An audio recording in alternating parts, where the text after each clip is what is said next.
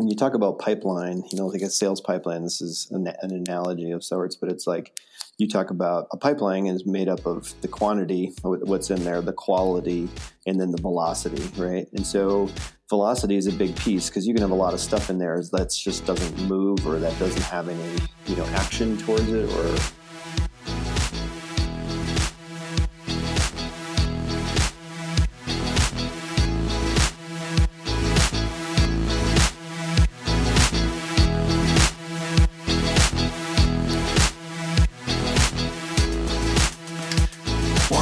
To Data Decisions with Chorus. I'm Drew Chambers, VP of Marketing with Chorus. Very excited today. I'm joined by my good friend Chris Schwalbach, the founder of AVL Growth Partners, an outsourced CFO organization based out of Boulder, Colorado. Chris, thanks for joining the show. I appreciate it. Thanks for having me. Good to be here. And I'll call you Chris and not Schwally on the show. We'll keep it very professional for you. That's okay. I understand. So Chris, why don't you give us just a quick background, a quick rundown how you came to AVL and what drove the idea and all that good stuff. Well, I was a CFO for a number of tech companies before founding AVL, and I think a couple of things came together at the same time. One is when I left my last job, I kind of was like looking at kind of the experiences that I had at that CFO role in kind of writing out what I was, what I had been doing. And interestingly, a lot of my role was, leading software development, leading sales, and not just the CFO stuff, because there just wasn't a lot of CFO hours going on. It was a small enough company, and we were still growing and growing out of the initial kind of first revenues of sorts. And it was just like, God, it's just an inefficient use of my time. Like I shouldn't have been doing the other things. I should have been doing, finance, and kind of really made me think about why wasn't there a better professional service to hire, like, what now is called fractional CFOs and fractional teams, which is what the company really needed. And then, it's just like, well, why doesn't that exist? And then one of my friends who's a venture banker who did some work in Silicon Valley came back and he said, in Silicon Valley, there's all these fractional CFO firms. Why don't you do, you should really, there's nothing like that in Colorado really. And that was kind of the spark that kind of lit it. And what it started off as and what it is now has changed a lot. But that was kind of the impetus. And started with 3 or 4 clients, and now kind of working with about 150 companies all around the country. And that's amazing. The needs becoming more and more prevalent, and more well understood by entrepreneurs every day. So we're having a blast. Yeah, that's amazing, and certainly congrats on the success. So, this show, we try to talk about how data and various insights play out in the business world, and how individuals use data to make better decisions. And I know that you are a big proponent of the traction model, and certainly a lot of what you're doing from a CFO perspective is based around numbers and data and kind of providing guidance to your clients. So how would you describe data as playing a role in your kind of day-to-day work with clients? Yeah, so on the client side, for sure. I mean, it's like it's kind of funny because we can always talk about the AVL side, and then we can talk also about the client side, right? And so when I talk about it from the client side in terms of what we do, I think the two things that we tend to focus in on that's a huge value provider for our clients is one is we talk about intersecting a lot of the financial data with the operational data. And I think there's a lot of companies, in a sense, either don't have those things, they're missing one piece or another, or they don't combine them in a way that's really works for the business. And so it's kind of like if you know your something around marketing data or marketing, impressions or conversion or some other, let's just call it other marketing kind of related data, and you have some financial data. And we have so many companies that kind of never really connect that says, here's our marketing output per dollar spent. And I know it sounds very pedantic in this kind of example, but it's certainly the area where we end up kind of bringing a lot of value to, and kind of making that a little bit more systemic and structured in the organization. So I think, just pulling and getting data from disparate areas into one place, and then you can start to kind of, we start to help companies kind of like take off these vanity metrics in a sense, and really drive a little bit more of like what's really the core here. What's really either what's driving the business, or what's the thing that we really need to prove out from a perspective of scaling the business or investment capital or whatnot. I think the second one we deal with a lot is what I call cadence. And so, cadence to me is what's the frequency of the data? Like how can we get that in a more timely basis, or more quickly? And so how do we, when you talk, I was just talking about this the other day, when you talk about pipeline, like a sales pipeline, this is an analogy of sorts, but it's like you talk about a pipeline is made up of the quantity, what's in there, the quality, and then the velocity, right? And so velocity is a big piece, because you can have a lot of stuff in there that just doesn't move, or that doesn't have any, action towards it, or doesn't get through to a sale. Much like, data, it's like, okay, we have all this data, but the how fast it's getting through the system, and if it doesn't really work with the speed of the business or the cadence of the business, that's also not great. And so I'm trying to think of examples of that, but it's something like, how can we help a company move from a monthly number or a monthly set of data to a weekly set of data, that helps them, drive their scorecard a little bit better. So those are the two things that I think thematically we work on a lot with our clients. I think that's great. And so I guess piggybacking on what you said there, where are the areas that you think clients are maybe missing the mark, or you find that they have the biggest challenge understanding the value of embracing this type of analytics mindset? I think so many times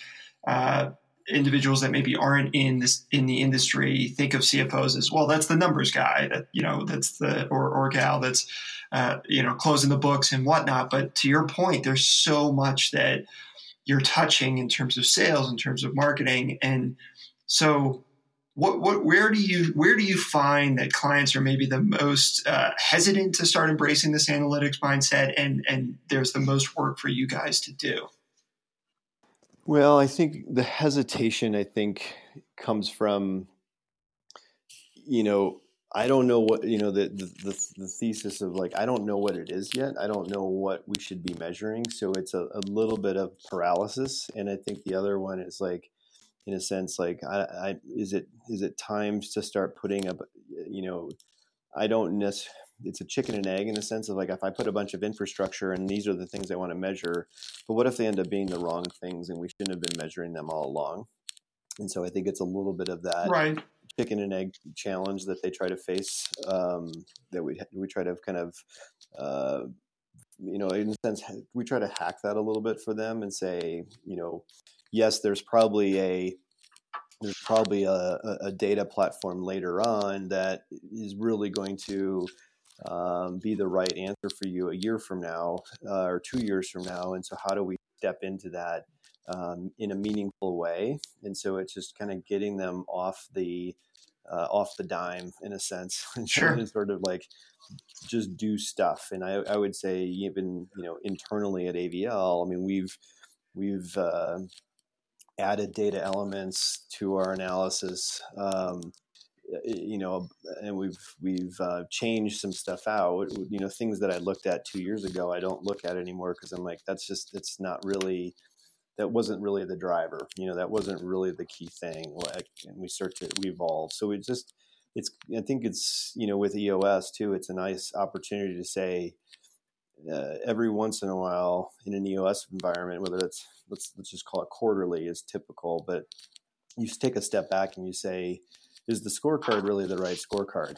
For example, is it really helping us? Is this really predictive? Is it really, measuring the right activity that we want to measure? And you tweak. And I think that's just not that's what you got to build the muscle around. Sure. And for our listeners that might not be familiar with Traction or EOS, maybe just give us a little bit of background on kind of how you came to that system and what it really is about.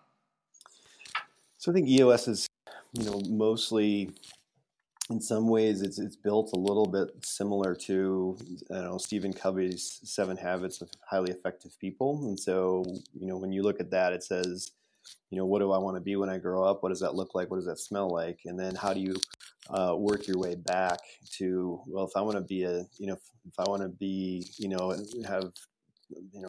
$1 billion in the bank, what do I need to do all the way back to today to start making that happen, right? And I think what Traction does, or EOS does, Traction's the book and EOS is the system, but what EOS does, it says from an organizational perspective, what are our values? What's our guiding compass? And then, 10 years from now, what does it look like? 3 years, 1 year, 90 days, and then what do I need to do this week? So it basically takes what Covey does in a way, but it does it much more from an organizational perspective and says, how is everyone paddling in the same direction? So it creates alignment, and it creates for the people of the organization, and it creates alignment to the long-term goal to make sure you're kind of focusing on the things you should be focusing on. Because as we all know, there's lots and lots of distractions in business. And so it just kind of keeps your nose pointed north as best Sure. as it can, and everyone else's nose is pointing north. And I think that's kind of the magic of what it brings, and it's just a good way. And ultimately, it brings a vernacular or a language around that for an organization. So it's not rocket science, but it helps organizations and their teams talk in the same way. So that's what it does. Excellent.